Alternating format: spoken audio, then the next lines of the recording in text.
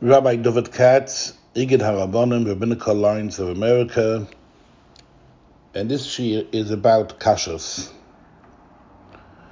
We know that it's also to eat meat and dairy together. Milchiks and fleischiks are forbidden by the Torah. The Torah says 3 times, Lo sevashel gedi, you shouldn't cook gedi is a goat, b'chalev imoy, with the milk of his mother. So the Torah learns 3 times that there's 3 different isurim. One isur is you're not supposed to cook milk and meat together. The second isur is you can't eat milk and meat together. And the third thing is you can't have anah, you can't benefit, you can't sell, you can't do business, you can't profit from milk and dairy together. But we know there's something that's much, much more chomer, it's much harder than a issa. A issa means the Torah doesn't let you do it, and if you do it, a person gets malchus, they slash him 39 malchus. But then there's something called chamura sakanta me'isura. A sakana, a thing that's dangerous, that's much more chomer, that's much harder than an issur. It says a pasuk in Shmar Temoid Nafsheseichem, the Rebbeinu Shloim wants that everybody should take care of his livelihood. Person has to be healthy, person has to feel good, and the person has to take care of his body. In the Chachamim, our sages told us that eating fish and meat is very dangerous and it's a sakana. And eating fish and meat is chomer, is harder than the isser of eating milk and meat. And as nobody ever would think that they would eat milk and meat in the same time, if a person eats meat, the tradition is to wait 6 hours. If a person eats milk, you wait a half hour, some wait an hour, but nobody eats it together. Nobody would ever come home after a wedding where he ate meat and drink a coffee with milk. After a Shabbos meal, people want to drink coffee, they'll drink black coffee, they'll drink tea. Nobody's having milk. The same thing a person has to know, it's much chomer, it's much harder to eat fish and meat together. In a chassidische home, Shabbos, when the wife serves fish and meat, person eats his fish, gefilte fish, white fish, salmon fish, you finish eating, you take off all the fish plates from the table, wash your hands, mayim amtzoim, you drink wine, you drink schnapps. Why? Because the next course is going to be soup, that is fleischiks, meat, or chicken or beef, whatever will be tonight served, and nobody wants to eat the meat and the fish together. When we go to weddings, I'm a mashgiach kashrus. There's usually a choice, beef, chicken, some people eat fish. They'll put the fish on a separate table, which is covered, separate utensils, and there's one mashgiach or one person who waits there, and when they're serving the fish, they will not serve it together with the meat. We don't want the meat and fish to get mixed together.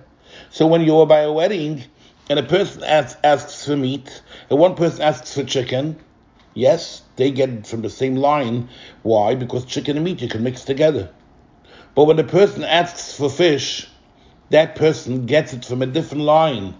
Different person, different chef takes care of that, and they put the fish into a plate, which didn't touch anything, no fatness of chicken or of meat, and it's pure fish, and you eat it. The same thing is, we know that today they serve sushi. Most of the sushis are made out of fish, salmon, kani is made out of fish, tuna fish. But they also make now sushi, which is called, some call it flushi, some call it sushi, and it's made out of meat. And I was mashgir by a lot of weddings already, where they were giving, when the guest came, they were walking around with trays. Like the Ordovs, they give like the Franks and Kashrus, that they walk around serving.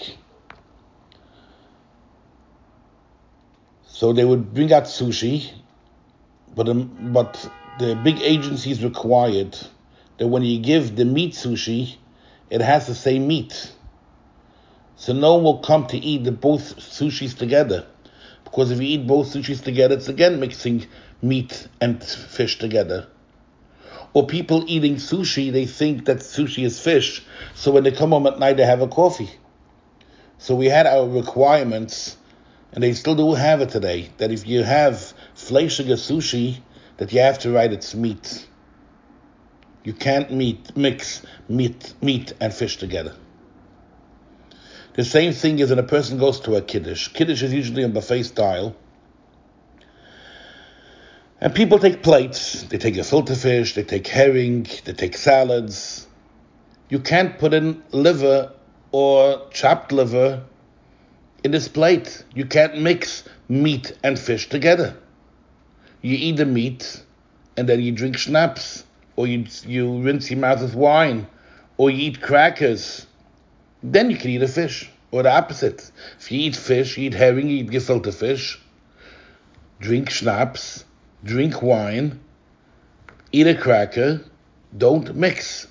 Chamura sekanta misua.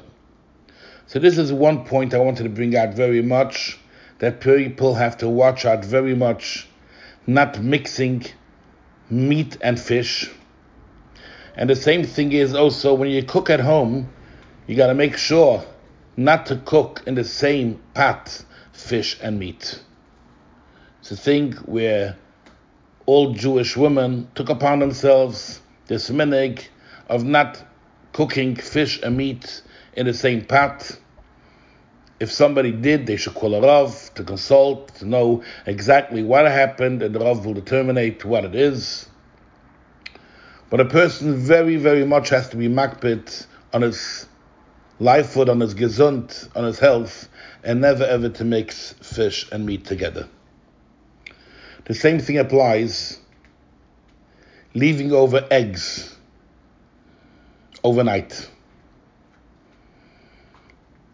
Cooking eggs before Shabbos and leaving over the eggs with the unpeeled eggs is not a problem. As long as you didn't peel the egg, it's fine. Cooked, non-cooked, you could use it overnight. If you open the egg and it has no peels today, if it's cooked or non-cooked, we do have the same chumrah by both, that you have to put some salt or oil or some spices in order to be able to eat it the next day. Eggs that are left without anything, opened eggs,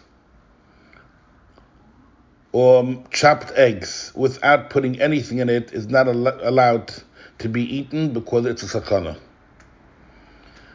In many restaurants, they crack up in the morning many dozens of eggs, and it's left to the next day. So the mashgiach is required. Again, all agencies have this rule that you have to put in salt into the eggs, and the eggs have to taste according to Moshe Feinstein Zatzal, and later Rav Belsky also was very strong about it. And the Hantige Rabbanim should be gesund and stark also so say you have to put salt, and you should be able to taste the eggs with the salt together. You chop eggs before Shabbos, make sure to put in oil, salt, or spices that you could taste the spices in the eggs. And the same thing applies, not leaving over an opened onion or garlic overnight. Onions and garlic open means without the head. We know every onion and every garlic has a head, the top from where it grows.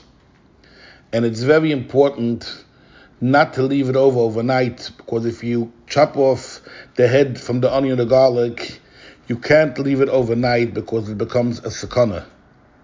And as we said before, chamura sakanta mi isura. The Torah Gdosha wanted we should be healthy, we should take care of our livelihoods. A person has to be gesund, and it's a sakana. It's not healthy to eat overnight eggs and onions and garlic that were left overnight, or fish and meat together. So please make sure that we don't eat fish and meat together.